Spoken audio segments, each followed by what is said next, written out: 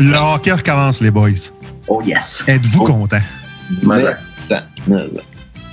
Écoute, je sais pas si vous avez un brin d'optimisme, vous autres aussi, comme moi, mais... En plus qu'un brin, je te dirais. Ouais, toi, casquette des Canadiens. Ouais. C'est ça. On voit la différence. La dernière fois que je t'ai parlé, tu avais un chandail des Flyers. Ça se peut, ouais, ça se peut. Là, c'est casquette canadien. Fait que là, on est en voiture en temps. Je sais plus qu'est-ce que j'ai, par exemple, mais ça n'a pas rapport. Ça n'a pas rapport. Ben, commencez.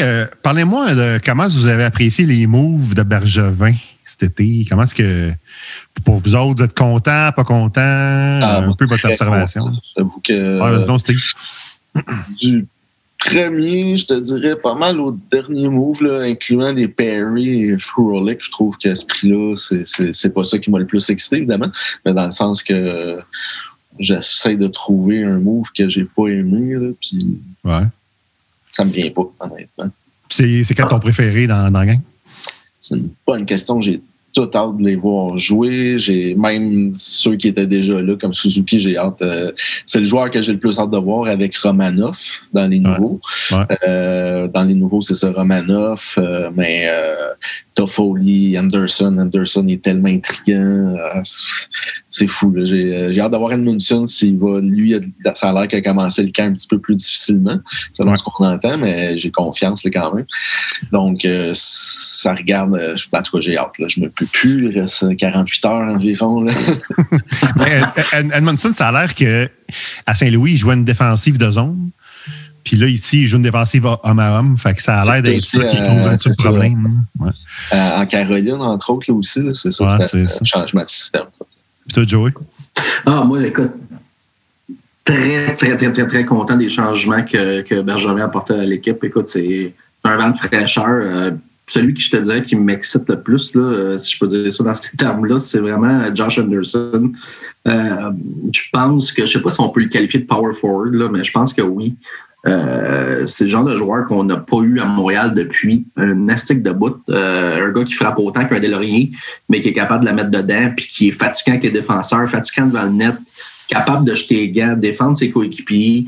Je pense que juste d'avoir ajouté lui puis Edmundson à la def, qui est aussi quand même un peu tough, Edmundson, je pense qu'il y a bien des joueurs qui ont pris 20-30 livres là, dans le line-up puis qu'ils vont peut-être un petit peu moins se laisser intimider. Depuis le départ de Delaurier, il n'y a pas grand monde qui était prêt à la guerre, je dirais. Là. Ouais. Mais ces ajouts-là, puis comme tu disais Steve, moi Suzuki... il a fini l'année passée, je capotais de l'avoir joué. Puis encore dans une camp, il a de l'air, il a pas régressé. Là, il fait juste s'améliorer, ce gars-là. Il est incroyable. Il a des mains de fou. Puis il s'agit juste, je pense, de l'entourer super bien. Puis on va avoir une méchante belle saison à regarder. Ouais, ben c'est ça. Anderson. Ça va être un méchant trio. Ça va être... Ouais, ben, c'est parce que c'est le trio parfait. Tu mets un gros joueur rapide qui va aller chercher les pucks d'un coin à deux joueurs qui ne sont pas réputés pour être bien forts sur le bord des bandes. Quoique Suzuki n'est pas si pire, mais Drouin en particulier n'est pas super fort sur le bord des bandes. Fait qu'aller donner le. Ouais, c'est ça. Aller donner le puck à ces joueurs-là, puis après ça, le libérer à slot. Tu sais, tu peux quasiment pas. Presque aussi vite comme le vent. C'est incroyable, là, sa grosseur. Un Byron de 6 pieds 4, 220 livres, 230 livres. Ça va être quelque chose. Je l'ai vu il y a 2 ans, sa saison de 27 buts. J'avais eu des billets pour aller voir Canada. Toi, Joey, je sais que tu as des billets de saison. Je ne sais pas si tu l'as vu, mais la game, je pense qu'il a compté 1 ou 2 buts. Non, 1 parce que je pense que ça a fini 3-1 pour Canadien. Puis, mais toute la game, tu le voyais. Là. Tu ne pouvais pas l'ignorer. Là. Il patinait, il frappait. Après, il sifflait. C'était le gars d'en face. Non, tu disais, il est-tu gossant? Puis il était gros. Fait que là... fait que moi j'ai aimé ce joueur-là à partir de ce moment-là, puis en plus, rapide, capable de mettre dedans. Puis, mais, par contre, je vais vous poser la question tantôt, qui va vous décevoir? Moi, c'est mon joueur que j'ai un point d'interrogation. Parce que l'année passée, il a été blessé, mais tu sais, en tout cas, je vous dirai tantôt, je vais plus parler des moves. Moi, j'ai adoré. Là. Mais moi, je suis un fan de Bergevin, même quand ça allait mal. J'étais capable de dire qu'il n'arrachait, mais j'ai toujours été un fan de lui pareil, là, comme DG, là, après m'être tapé les Pierre Gauthier et Bob Gainey de sa monde. Là. Ça a fait du bien d'avoir un Bergevin actif. Puis Jean-Roul. Ouais, Jean-Roul, écoute, j'ai tout connu. C'est un Irving Grundman pour les plus vieux. J'ai commencé à savoir. Ça commençait bien. Après ça, ça a juste... Ça l'a droppé après. Mais, puis, savoir, il en a fait des erreurs aussi. Là. Mais je trouve qu'il y a eu un bon été. Tu sais, quand les pièces tombent en place. Tu sais, comme il disait dans une entrevue, des années que tu essayes, ça marche pas. Puis là, avec le plafond qui ne bougeait pas, on avait déjà une idée que sa profondeur dans le plafond ou sa marge de manœuvre dans le plafond l'aiderait par rapport à d'autres équipes. T'sais. Puis là, ça a vraiment payé. Puis il y a eu des joueurs... Oui, Anderson, il a coûté cher au niveau salaire. C'est un gros gamble, mais je pense pas que tu l'aurais eu sinon. Ou il aurait signé pour 1 an, puis il serait parti après. Pas de trouble, 1 an, je m'en vais. Bon, il l'a pas dit de même, là, mais 1 an ou 8. Puis... Fait que c'est un beau vote de confiance de Bergevin vers lui. Mais des joueurs de même, tu ne l'as pas dans la ligue. Fait que quand tu es capable de l'avoir, tu le ramasses. Il y en a peut-être 2-3. Là, je pense à Tom Wilson à Washington. Ouais. Je ne sais pas si on peut mettre Eves là-dedans là, à Vegas, là, mais c'est peut-être une coche ou 2 en dessous d'eux autres. Là. Ouais. Mais quand même, des gros joueurs fatigants, mais tu es capable de faire jouer sur des trios offensifs. Ouais. C'est vraiment, là, tu n'as pas beaucoup. Fait que ça, je trouve que c'est un bon move. Toffoli, j'aime ça aussi, même si je n'étais pas un fan de son coup de patin, mais j'aime ça quand même. Mais les joueurs qui m'excitent, c'est vraiment Romanov, là, je dirais. Là, je l'ai dit sur Twitter, là, mais la dernière fois que j'ai vu un défenseur que j'ai fait « ce gars-là, c'est clair. Là. C'est clair que ça va être un bon défenseur. Là, c'est Piqué Subban la dernière fois. Oui, Piqué contre les Flyers. Écoute, j'ai vu Jolson, même Sergachev, sa première année, j'ai fait... D'après moi, oui, mais il manque de fini. Romanov, pour moi, c'est 0 doute. Là. Dans la catégorie, je pourrais miser gros. Là.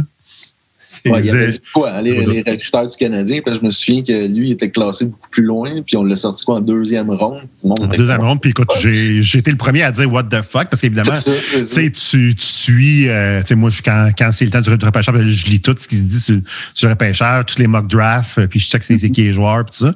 Évidemment, je ne les connais pas plus que personne, mais au moins, je me renseigne un peu sur ça. Lui, j'avais jamais entendu parler de lui. Non, c'est ça. Fait que là, Romanov, puis là, même à TSN, là, il y a that's a long shot. Puis, c'est ça. C'était pas rassurant. That's off the board. C'est ça. Il y en avait peut-être un autre qui l'avait vu, puis on l'aurait peut-être.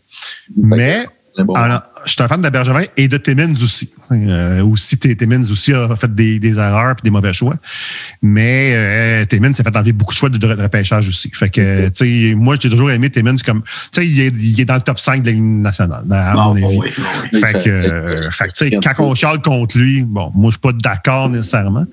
Mais bon, à ce niveau-là, c'est ça. Fait que je suis bien content des moves, quand même assez optimiste par rapport à l'année. Un peu intrigué par la division canadienne. Je ne sais pas vous autres ce que vous en pensez. Êtes-vous content? Êtes-vous trouvez ça plate? J'ai l'impression au début, je me disais on va peut-être être tanné de voir tout le temps les mêmes, mais en même temps, ça va être, je sais pas là, tu sais, chaque moment de la saison, on commence avec une série contre Toronto, tu sais, l'aspect baseball, là, tout ça. Je sais pas si ça va rester un petit peu au niveau du voyagement, tout le moins. Là. Puis, en tout cas, mais la division Nord, on va être solide. Là. Je pense qu'on a des bonnes chances que la Coupe revienne au Canada. Je ne dis pas aux Canadiens, mais au Canada, tout le moins, on va être solide. Là. Écoute, c'est, comme disait Steve, là, une des choses, c'est qu'on va se coucher tard sûrement parce que les Canadiens vont jouer plus souvent dans l'Ouest. Ça fait chier. Mais de l'autre côté, tu sais, j'ai de la misère à figurer si... Puis, selon ce que j'ai vu avec du hockey pas de spectateurs, à date, ça joue quand même assez hard, puis c'est quand même assez intense, tu sais, parce que tu te dis, on va-tu développer des rivalités contre Toronto, contre Ottawa, avec personne dans les estrades? Je pense que oui, quand même, sincèrement, parce que ça reste du hockey, puis un coup de poing sa gueule, c'est un coup de poing sa gueule, puis un plaquage dans le chest, qu'il y ait du monde dans les estrades ou pas, ça fait mal. Fait que je pense qu'on va avoir du hockey assez enlevant, puis écoute, c'est tellement le point le plus positif que j'ai dans la vie depuis un bon bout. Pas parce que c'est la merde, mais tu sais, je veux dire, on est tous dans la même situation parce que le COVID, on est capable d'entendre parler. Là, au moins, si ça peut alléger un peu nos fils Twitter, puis parler un peu plus de hockey à base de parler de Trump puis de COVID, là, ça va faire du bien. Ça va faire du bien. Ça vous manquera pas les Bruins? Manquera pas? Moi, je suis beaucoup de matchs quand même en parallèle. Donc, OK, tu vas écouter pareil. Eux autres, mais on les retrouvera s'ils font les séries. C'est ça, ils ont perdu Chara, on sait pas. Mais pensez-vous qu'il va y avoir des spectateurs éventuellement d'ici la fin de la saison? C'est ça, de ce que j'ai compris, je pense que c'est ça, c'est selon les États, tout ça. Je pense qu'en Floride, ils vont commencer avec des spectateurs. Je pense qu'ils peuvent avoir comme 25% de l'aréna qui, pour eux, les Panthers, ça va être full house. Donc, avant la conférence dans laquelle Legault a dit pas comment il a dit ça, là, d'ici décembre. Quand j'ai entendu d'ici décembre, on a fait il n'y aura peut-être pas de spectateurs cette année. J'ai confiance pour l'année prochaine quand même, mais cette année, ça ne m'étonnerait pas qu'à Montréal, on joue. J'ai l'impression qu'en avril, il pourrait commencer à avoir du monde parce que là, il disait à la vitesse qu'on va, avant qu'il déconfine vraiment pour que l'économie reparte, ça va être ça, mars-avril. OK. Fait que je me dis, ça va jusqu'à mai, si on va en série. Je commence à me dire que peut-être. Mais toi, tu as des billets de saison joués, je pense, ou en tout cas. Moi, j'ai des billets corpo, là. De corpo, puis c'est pas mes billets de saison, parce que j'en ai pas de besoin. J'ai dit de la compagnie. Fait que, puis j'ai aussi souvent des loges avec des clients. Mais honnêtement, moi, je suis pas optimiste de ce côté-là parce que je pense qu'on va être. Le gouvernement va faire attention vraiment quand on va déconfiner comme il faut. De un, je pense pas qu'on ait vacciné assez de personnes rendues à ce moment-là. Écoute, je le souhaite, j'espère que tu as raison. Mais je pense qu'ils prendront pas chance de mettre.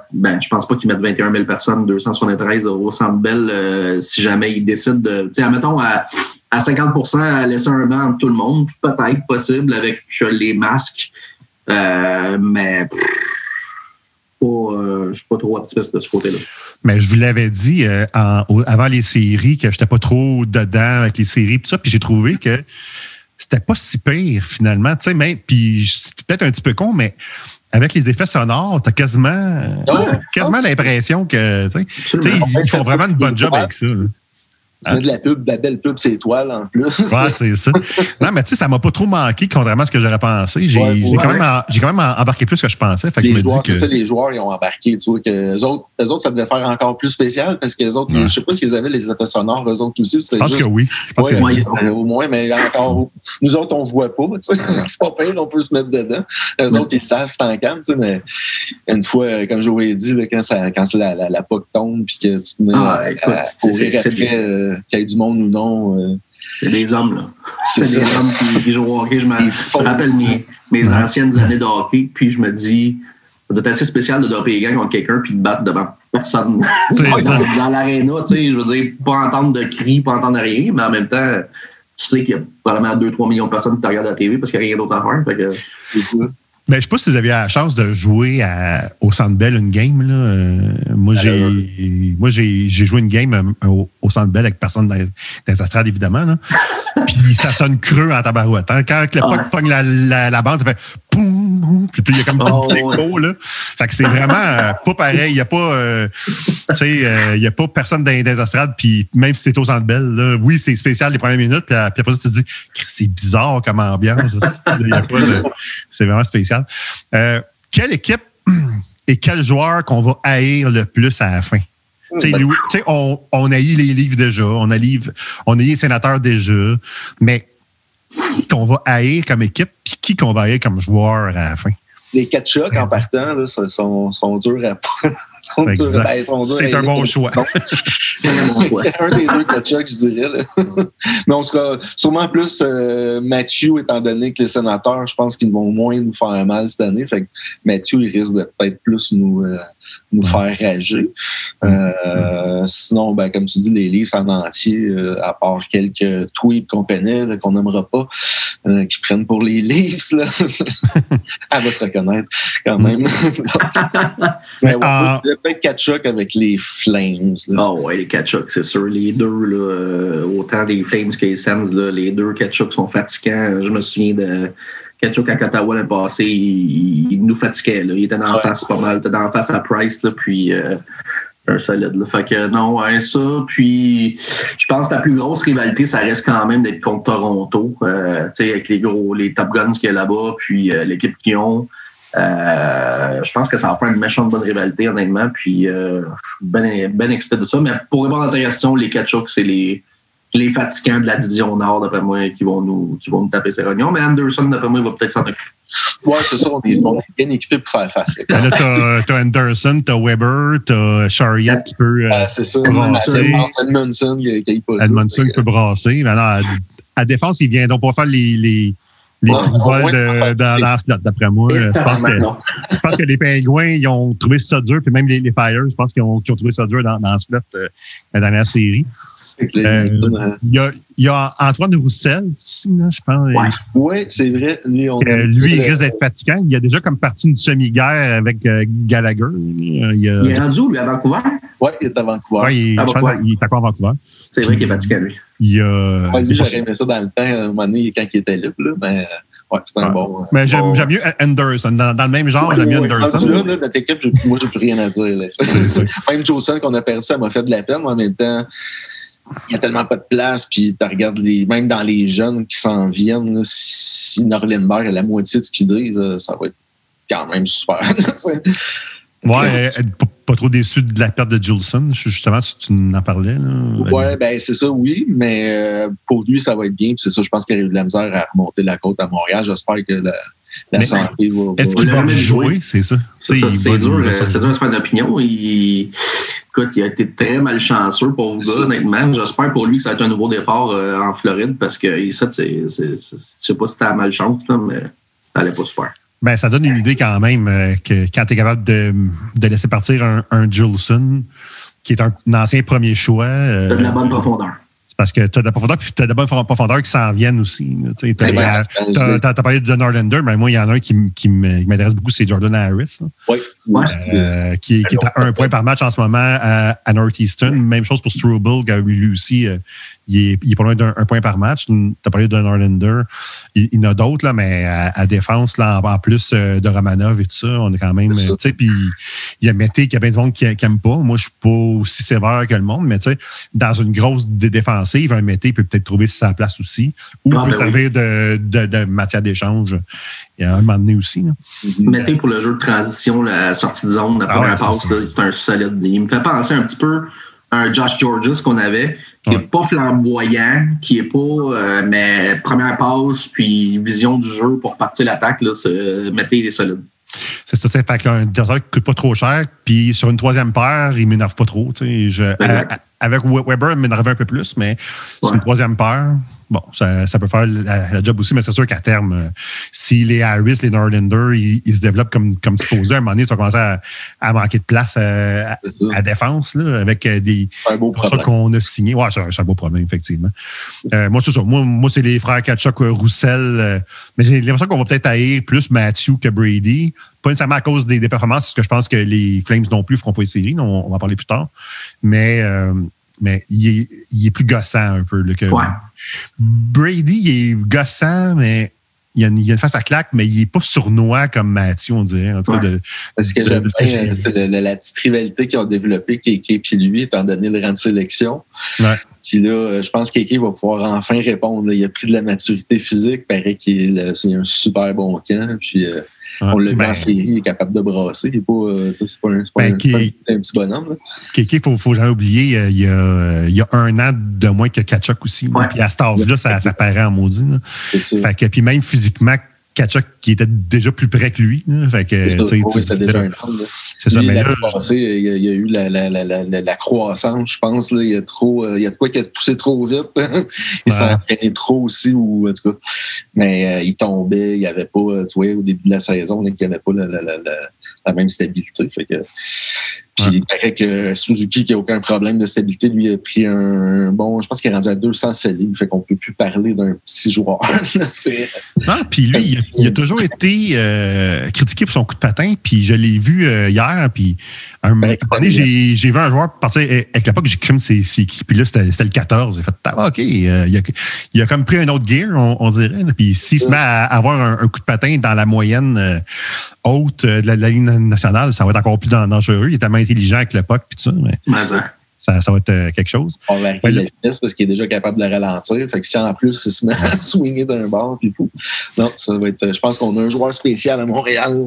Ça fait quand je parlais de Romanov que c'est un sure shot, moi, Kéké, je pourrais être déçu encore, là, mais Suzuki, je serais bien surpris qu'il ne devienne pas. Moi, j'ai parlé d'un Brad Richards.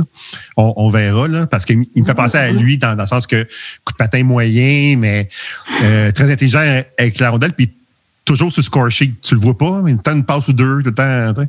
IQ plus. Ouais. Là, je connais votre réponse un peu, mais qui est le joueur là, qui va vous exciter le plus pour la prochaine saison avec le Canadien? Je pense qu'on vient d'en parler, là, mais... il y en a trop. Moi, c'est ça. Je serais même pas encore capable d'être... moi, c'est Suzuki. J'ai hâte d'avoir sa progression. Il va-tu finir avec un point par match? Ça va être intéressant. Avec les 2 alliés qu'il va avoir, peu importe s'il y a des changements d'alliés, parce que ça risque d'arriver, mais il va tellement pouvoir avoir de combinaisons possibles c'est sûr qu'il va avoir des bons alliés. Donc, qu'est-ce qu'on va faire? Le match est possible déjà à sa 2e saison. Sur le powerplay, pas Jordan Wheel, moi, c'est ça qui m'inquiète. Là. Je ne sais pas ce qui va se passer, d'après moi. Ça dégalise tout le powerplay. Mais bon, je pense qu'on va essayer avec Toffoli. Ça a l'air qu'il n'est pas si pire. Mais ouais, on va jouer avec ça. Aussi, c'est Suzuki, là, pour répondre honnêtement. Romanov aussi, c'est tellement le fun d'avoir des jeunes éclore, surtout... dans un bas âge comme Romanov, tous ces joueurs-là, écoute, on a tellement un noyau de jeunes incroyable. Pour vrai, je ne veux pas m'emballer, là, mais je m'emballe. C'est dur de ne pas s'emballer. Moi, c'est bizarre. Oui, Suzuki puis Anderson, tout ça, mais j'ai l'impression que s'il reste en santé, on pourrait être surpris par Jonathan Drouin. Drouin, oui, encore. Tu vois, on a tellement de profondeur. J'ai l'impression que c'est peut-être, là, il y a 25 ans. Moi, je donne jusqu'à 25 ans à un joueur souvent, mais tu sais, tu regardes un joueur comme Martin Saint-Louis, il a déclenché à 27. T'sais. Mais 25, je me dis, l'année passée, il était à 15 points en 18 matchs avant sa blessure à Ovechkin. Tu sais, il était parti en série, ça a bien été aussi. Puis là, j'aime ce que je vois un peu dans le cadre d'entraînement. J'ai l'impression qu'on pourrait peut-être voir l'éclosion finalement à cause que ça y prend un bon centre. Donc, ça, il l'a. Une fois qu'il y a un bon centre avec Anderson, comme je mentionnais tantôt, qui fait de l'espace un peu, on va peut-être pouvoir laisser à Drouin l'espace nécessaire qu'il n'a pas ensemble, qu'il n'a jamais eu depuis qu'il est à Montréal. Un peu la fraction de seconde de plus que ça y prend, que là, il perd le puck parce qu'il se fait juste accrocher assez. Là, j'ai l'impression... En tout cas, j'ai des bonnes... puis je peux me tromper, mais c'est sûr que s'il reste en santé, d'après moi, on pourrait avoir peut-être un point par match. Là, avec moi, j'ai pas cet optimisme-là par rapport à Drouin. Parce que c'est pas question de talent, les gars. Je pense que c'est souvent question d'attitude. Pour aller souvent, justement, au Centre Bell, tu sais, la différence entre regarder une game à la TV et regarder c'est que quand tu regardes un joueur, tu peux le regarder son chiffre au complet. Ouais. Puis, ce gars-là, il y a tellement... je veux pas dire le cordon du cœur qui traîne dans la marde, là, mais tu sais, quand tu vois un gars qui va changer puis qui patine pas pour aller changer, qui back-check pas, je sais pas. Je suis pas aussi optimiste que toi, ça. Mais écoute, ça pourrait être une astique de belle surprise, comme tu dis, peut-être avec le nouveau noyau qu'on a, avec les nouveaux joueurs qu'on a, peut-être ça va le raviver un peu, mais m'attends pas à des gros spectacles. Parce que je pense que ce qu'on a compris de Jonathan, c'est que il ne sera pas ton leader offensif. Ça, je pense qu'on a compris ça. Mais bien entouré, ça peut être un joueur qui va aller chercher peut-être un 15-20 points de plus que normalement, qui va l'amener dans la zone pas loin du point par match, là, mais peut-être pas du point par match, mais pas loin du 70 points. Tu sais, dans la zone de 60 à 65. Pour moi, ce serait quand même bien pour son contrat. Là. Ça serait quand même à ce niveau-là. Mais puis ça rouvre d'autres affaires pour d'autres. Ben là, on regardait le power play. Quand tu as Kéké sur le deuxième power play, tu te dis tabarouette, OK, là, le 1-2 punch est là. Oh, ouais. C'est ce qui me rend vraiment optimiste. Mais le joueur que je suis excité de voir, c'est est-ce qu'il va y avoir une progression au niveau de Suzuki? Mais mon wild card, ma carte cachée, ça serait Drouin. À ce niveau-là.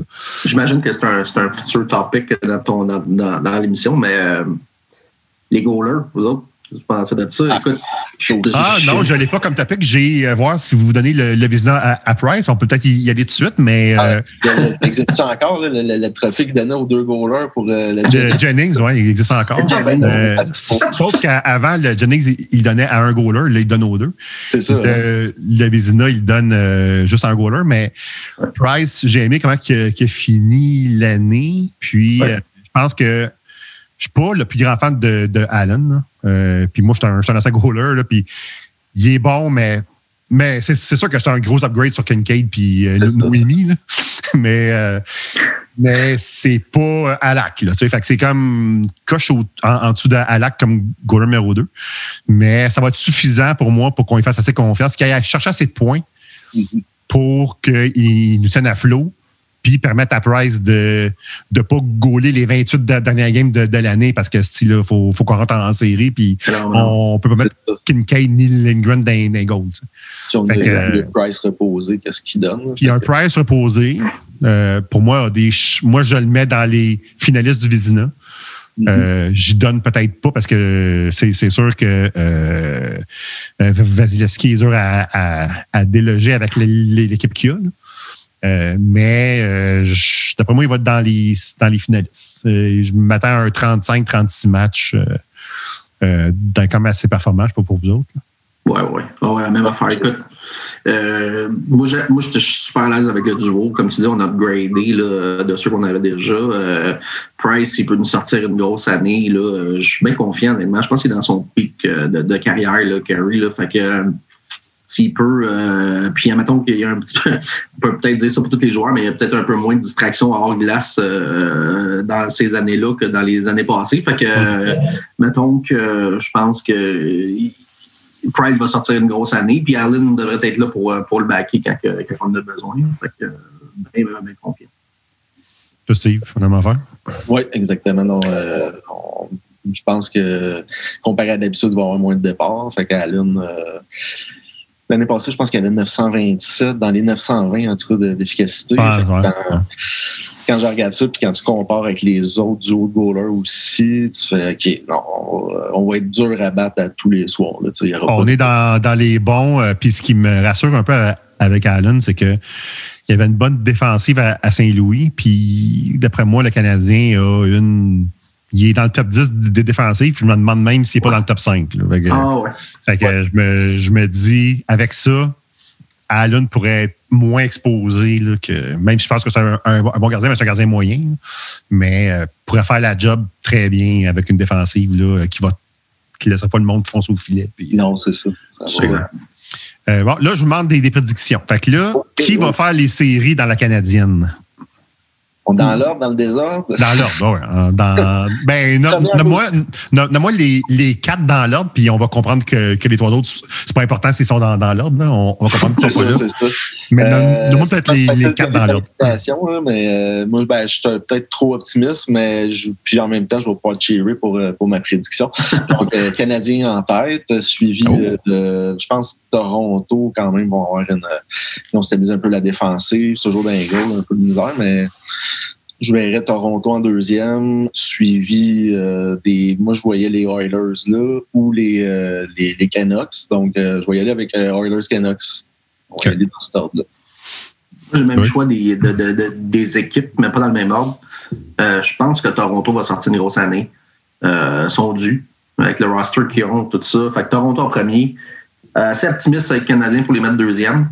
Ça va être une chaude bataille, mais je pense que Edmonton serait troisième, puis Vancouver quatrième. Excuse, pas Vancouver. Moi, j'ai mis Winnipeg quatrième, excuse. Ah, on a dit ça. OK. Pas prendre, mais j'ai confiance. À peu près les mêmes équipes.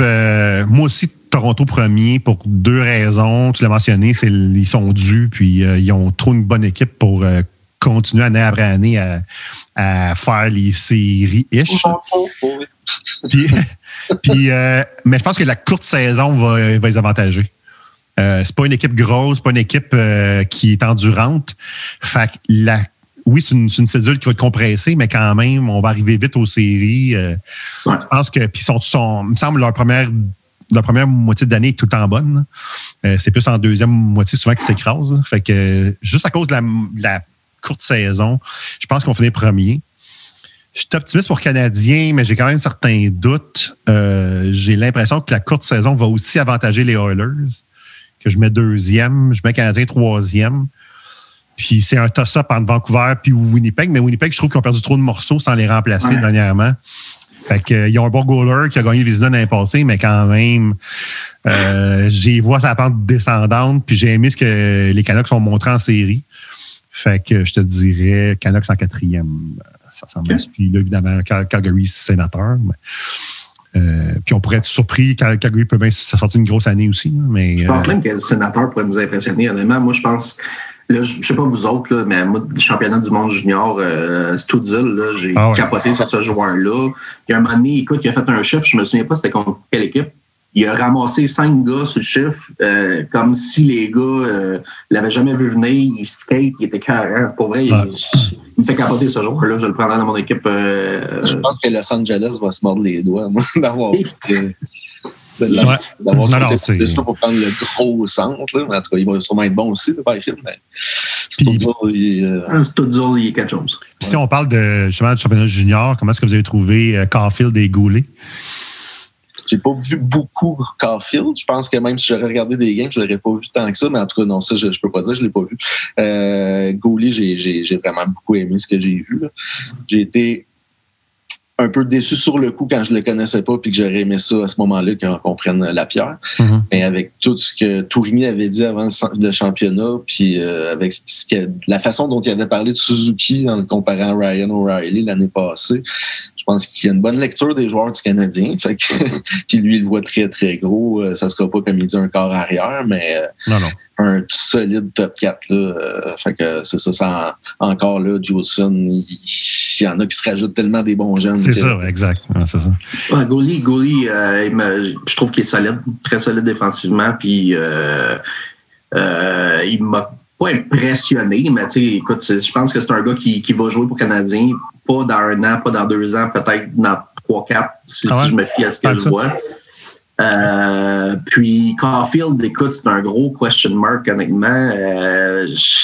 J'adore le joueur, il est rapide, il a un IQ de hockey incroyable. La seule différence, c'est que quand il va jouer avec vraiment des hommes dans la NHL, comment il va se comporter. Je ne dis pas que c'est pas des hommes dans le junior, mais il y a quand même une grosse coche entre les deux. Ouais. Il va être capable de sortir son épingle du jeu à ce moment-là avec la shape qu'il a. Écoute,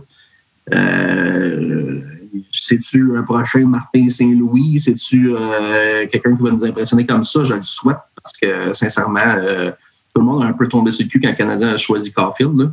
Mais écoute, pour l'avoir vu jouer, il ne ressort pas tant que ça quand tu le regardes jouer, mettons, avec l'équipe de USA. Mais c'est un gars qui est, comme tu dis, tout le temps sur le scoreboard pareil. Puis tu dis comme, je ne l'ai pas vu, mais il y a deux passes.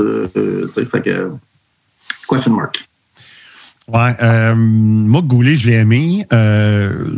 Je pense qu'on sous-estime un peu ses habiletés offensives. Je pense qu'il est un peu plus offensif qu'on veut y accorder le crédit. Il y a un bon one-timer. Ça, sur un powerplay, ça peut... Je te donne Surrey a fait son pain et son beurre avec ça. Fait que, puis il n'était pas offensif ni dans le junior, ni avec le New Jersey. Mm-hmm. Mais mais je pense pas que ça va être un dynamo offensif non plus.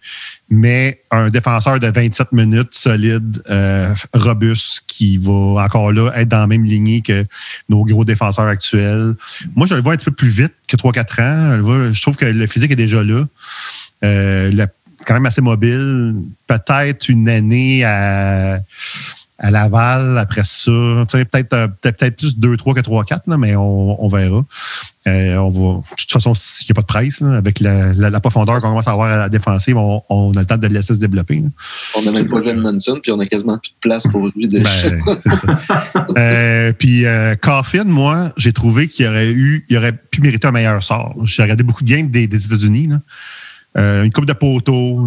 À un moment donné, il a manqué un filet ouvert. Un moment donné, un one-timer. Le gardien a sorti à mitaine. Un save incroyable. Ouais. Puis j'ai vu Souza compter des buts chanceux. Fait que, à un moment donné, tu disais qu'il a fait 5 joueurs. À un moment donné, il a traversé la glace. Il a fait une passe en avant du but à pogner la patate du défenseur à rentrer. T'sais. Mais ça, c'est le genre de but que Caufield n'a pas eu. T'sais. Puis à un moment donné, je me souviens, il a compté contre la Finlande, puis juste après, il a fait une montée, puis il a pogné à barre horizontale. Fait que je trouvais qu'il méritait un meilleur sort que 2 buts, 4 passes. Là, je trouvais qu'il méritait un meilleur sort que ça. Par contre, ça demeure un question mark. Je me suis attendu de voir plus dominer que ça un peu, quand même si je trouve qu'il aurait pu faire au moins un point par game. Il n'aurait pas pu faire comme le gros joueur des États-Unis a fait. Mais en même temps, je n'ai tellement vu des joueurs remplir le filet dans junior puis dans la Ligue nationale. Tu sais, Ryan Poehling a quand même été le joueur par excellence du tournoi il y a 2 ans ou 3 ans. Fait que, tu sais, puis là, on s'attend qu'il va jouer, mais bottom 6, là, tu sais. Fait que Caufield, je trouve qu'il est très rapide. On sous-estime ses mains, on sous-estime sa vision. On pense que c'est un shooter only. Il y a plus d'arsenal dans son coffre, mais son point d'interrogation demeure sa taille. Comment il va réussir? C'est un petit coffre. Un petit coffre. Fait comment il va réussir à s'établir dans la Ligue nationale avec justement là, des cédules de 2 matchs en 2 soirs avec des gros joueurs.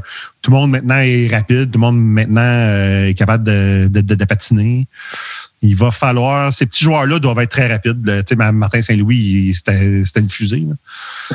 Là. Il est très rapide actuellement dans la NCAA. Là. Tu vois qu'il déborde les défenseurs sans problème, mais dans la Ligue nationale, on va voir ce que ça donne. Je suis encore confiant, mais j'aurais aimé le voir, là, un genre de... La dernière... Comme comparatif, le dernier tournoi de Johnny Gaudreau aux juniors mondiaux, il avait fait comme, je pense, 12 ou 13 points en 6 matchs. J'aurais aimé voir ça. Ouais. Mais ça n'a pas été le cas. On verra. Suzuki qui avait été... Suzuki, c'est ça. Il avait été mi-figue, mi-raisin aussi. Puis là, tu vois, aujourd'hui. Fait que ça dépend du rôle. Ça dépend où est-ce qu'on t'a mis dans... Fait que ça dépend qui tu joues. Mi-figue, mi-raisin. Ouais. Écoute, il faut que je sorte des thèmes littéraires un peu des fois. Fait que là, votre déception... Si j'avais à vous dire, puis moi, je me suis dévoilé un peu tantôt, votre déception possible, le joueur que vous dites, ça se pourrait qu'à la fin, on dise, ouais, finalement, c'était pas ça. Ben, moi, j'ai peur que ce soit Drouin. Tu sais, j'ai confiance, mais j'ai peur que ce soit ça. Fait que j'irai avec ça. Avec Drouin. Moi, je pense aussi Drouin, mais je pense que peut-être qu'on se fait trop d'attente avec Toffoli non plus. Ça n'a jamais été vraiment mon favori. Comme tu dis, pas un gros coup de patin. Sur Powerplay, par exemple, peut être très utile, mais je ne me fais pas de grosses attentes avec Toffoli, mais je te dirais celui qui risque encore de nous décevoir, de nous laisser sur notre appétit, là, c'est Drouin. Ouais, ben c'est un bon guess parce qu'il l'a fait avant, mais moi, je vous dirais Anderson, je l'adore comme joueur, mais est-ce que cette année... Tu sais, là, il sort d'une année un peu boboche. Est-ce que cette année, quoi qu'il joue avec des bons joueurs qui peuvent y mettre pas que sa palette assez souvent, mais j'ai peur du facteur David Clarkson. Gros contrat à un joueur qui a eu une bonne année. Tu donnes un bon contrat tout de suite après. C'est une comparaison qui fait mal, ça. Clarkson. Ouais. Puis Clarkson, il n'y avait pas le coup de patin d'Anderson, au moins, ça, c'est sûr. Ouais. Mais il sortait d'une saison de 30 buts. Tu sais. Fait que là, tu te dis, là, il y avait-tu une bonne saison dans le cas Anderson? Tu sais? Puis dans le fond, c'est un. Je pense que s'il acceptait un 7 ans à Montréal, il doit vouloir patiner parce qu'il va trouver ça long. Ouais. Fait que, tu sais, je suis quand même. Il n'est pas caché dans Caroline. Là, non. Je suis quand même relativement confiant parce que j'ai aimé ce que j'ai vu quand je l'ai vu live, puis tout ça, puis que c'est un train. Là. Mais s'il y a un joueur là, que à la fin de l'année, je dirais, ouais, finalement, c'était pas ce qu'on pensait, ça serait lui, mais Toffoli, c'est un bon choix aussi. Mais lui, c'est un hit or miss, j'ai l'impression, Anderson. Soit ça va être écœurant, puis on va dire quelle embauche, ou bien soit que ça va être oh my god, quelle merde, un peu à la Carl Arzner, un peu, là, tu sais, un peu à aussi bon. Moi, je suis positif, mais je le vois comme très bon, ou s'il fait pas trop s'il n'y a pas trop d'offensive, il y a d'autres choses à amener, tu sais, comparativement. Ouais, mais tu sais. Des marqueurs comme Ryan Savage. Là, d'autres choses à amener à 3,5 par année, c'est pas si pire, mais d'autres choses à amener à 6 millions, c'est là. Il y a un gros guess là-dessus, Bergevin. Là. Ben, c'est ça. Quand on demandait dans le temps pourquoi on va pas chercher un gros joueur, ben, c'est parce que ces joueurs-là sont durs à acquérir. Puis ça fait qu'ils ne voulaient pas le laisser. Écoute, je suis d'accord avec le gamble. Je l'aurais fait justement parce qu'on n'en trouve pas de ces joueurs-là. Puis ça fait combien de temps à Montréal qu'on en veut. Là. Le dernier gros joueur, mais même si c'était pas très physique, mais au moins le dernier gros joueur qu'on a eu, c'est Eric Cole. Dans le même genre là, de gars qui patinent fort, mais il n'y avait pas la robustesse d'Anderson, là, mais c'est un gros joueur qui patinait. Mais depuis ce temps-là, je pense pas qu'on a eu tant que ça. Hey, tu me sors des joueurs, je me souviens même plus. Eric Cole. Fait que là, vous avez mis le Canadien en série, parfait, moi aussi. Ouais. Fais-tu un bon bout de chemin en série? Une ronde, 2 rondes, finale de conférence ou Coupe Stanley? Finale de conférence, d'après moi. Ah ouais, 3 rondes? Ouais. On gagne la coupe.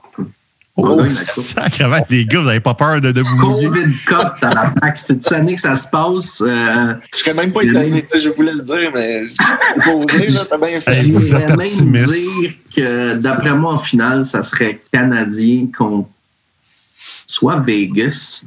Je vois Vegas aller loin cette année. Ou Tampa. C'est sûr, Tampa. Là. Mais j'aimerais mieux Vegas que Tampa. Mais on gagne la coupe, les boys. C'est fait. C'est fait, on gagne la coupe. La chaise sur le bord de la 24. On est sur les chaises. La parade risque d'être plus tranquille, mais on va gagner la coupe. Ouais, la parade, elle va se faire sur entre Québec et Montréal avec la distanciation sociale. Écoute, si Canadien gagne la coupe, je vous paye la bière. Moi, je te paye la bière qu'on la gagne ou pas. C'est good, ça. Moi, je les vois faire 2 rondes. J'ai l'impression qu'on a encore besoin pour prendre un terme anglais, to gel together. Là, ils ont besoin d'une année pour perdre un peu ensemble puis apprendre ça. Puis, passer à travers de l'adversité tout le monde ensemble un peu avant de commencer à aspirer à gagner. Là. Fait que je les vois pas là, mais je serais super content. Mais déjà 2 rondes, ça serait mieux que les autres années. Ça serait déjà pas pire. Mais je pense qu'on mettrait la table pour la saison après, à mon avis. Qui serait en bout? Oh boy. Tu peux pas aller contre Tampa. Mais sauf qu'ils n'ont pas eu un gros break entre leur coupe puis le début de la saison. Fait que souvent, c'est dur de faire 2 années en ligne. Fait que je les prendrai pas. J'irais peut-être avec un Washington contre un... Vegas, je n'ai pas ça, mais j'aime bien Colorado. Colorado, là, avec Makar, puis là, en plus, ils ont le défenseur canadien, dont j'oublie le nom, là, qui joue pour eux autres. Byron. Ils ont Samuel Gérard, fait qu'en défensive, puis là, t'as McKinnon en avant avec Raitonen, puis tout ça. Non, il manque un goaler, mais sinon, c'est d'après moi que Colorado, ils m'ont déçu un peu l'année passée, en série cette année. Fait que là, je vais essayer. Tu sais, quand je dis apprendre à perdre avant de gagner, d'après moi, eux autres aussi, peut-être en finale cette année.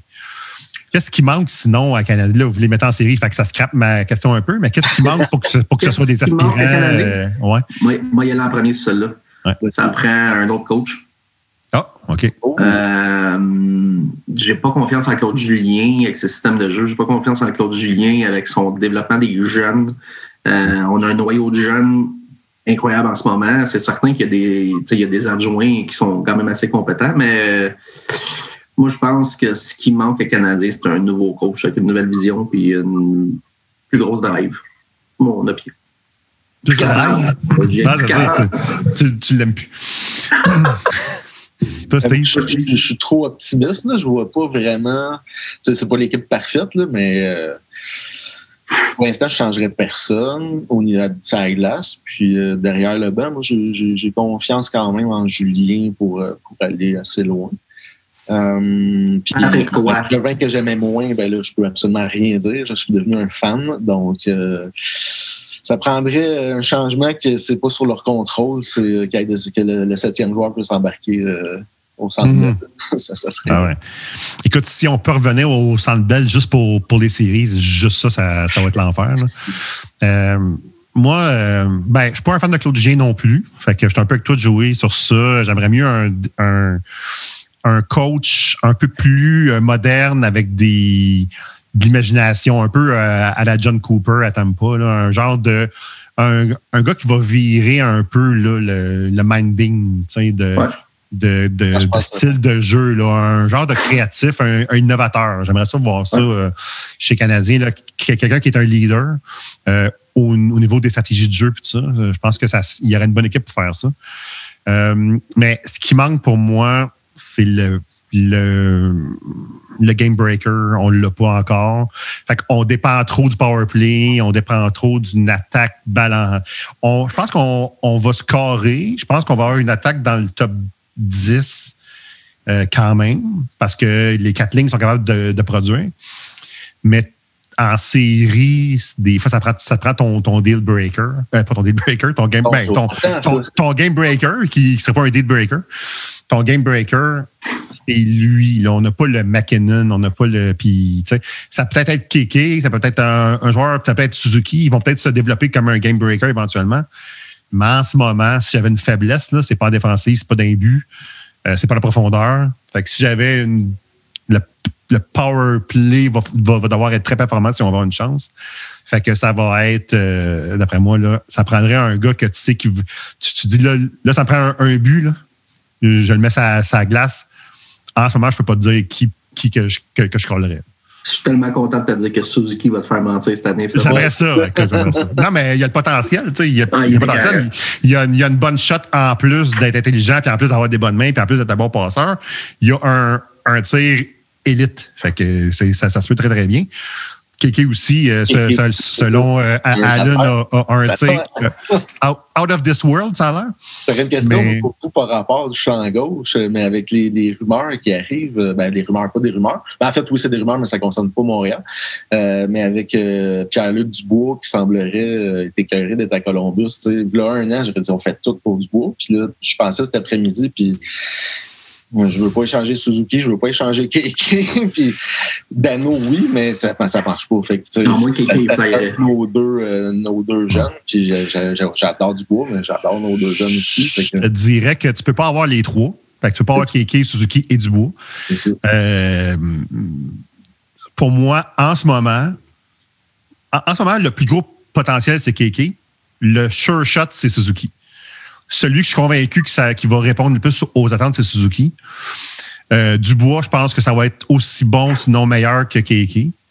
Fait que moi, ça serait Kéké que j'enverrais à un DG finlandais. En plus, c'est ça.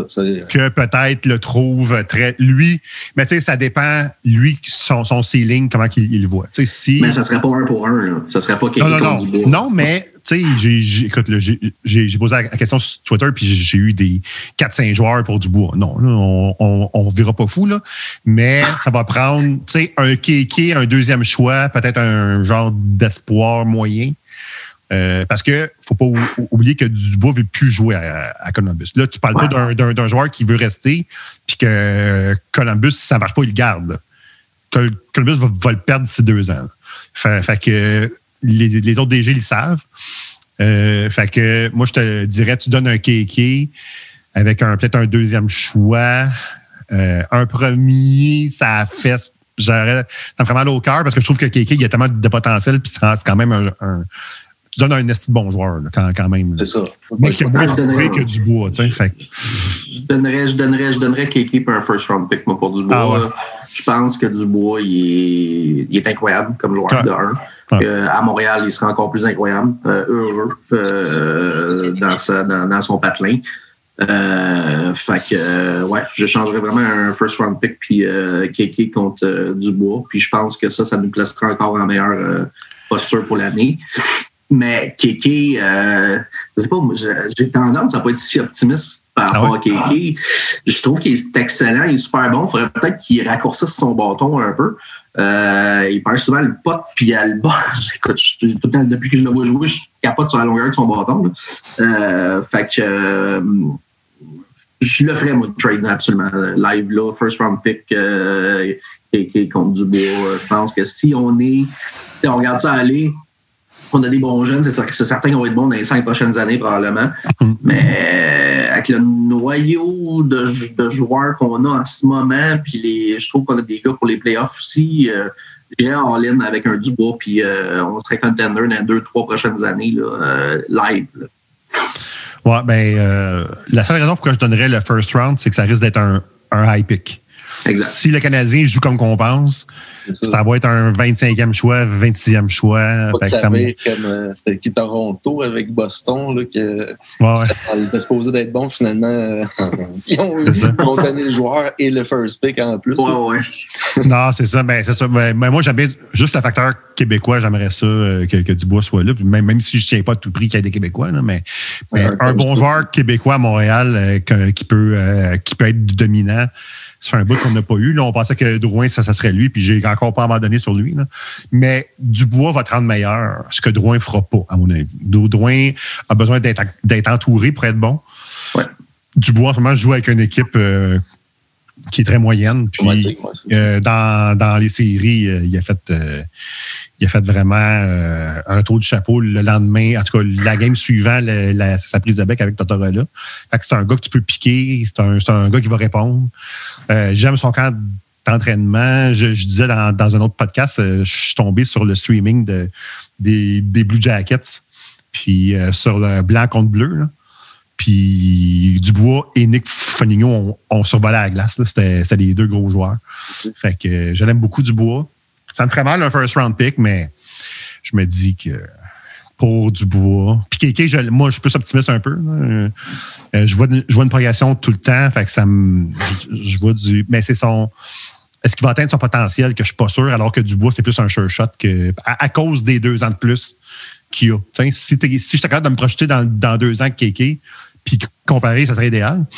Mais il ne faudrait pas faire un autre Sergachev Drouin. Fait que, puis en plus, notre chum Denis Trudel du Bloc québécois serait tellement content. Serait content, ben oui, c'est ça. Fait que...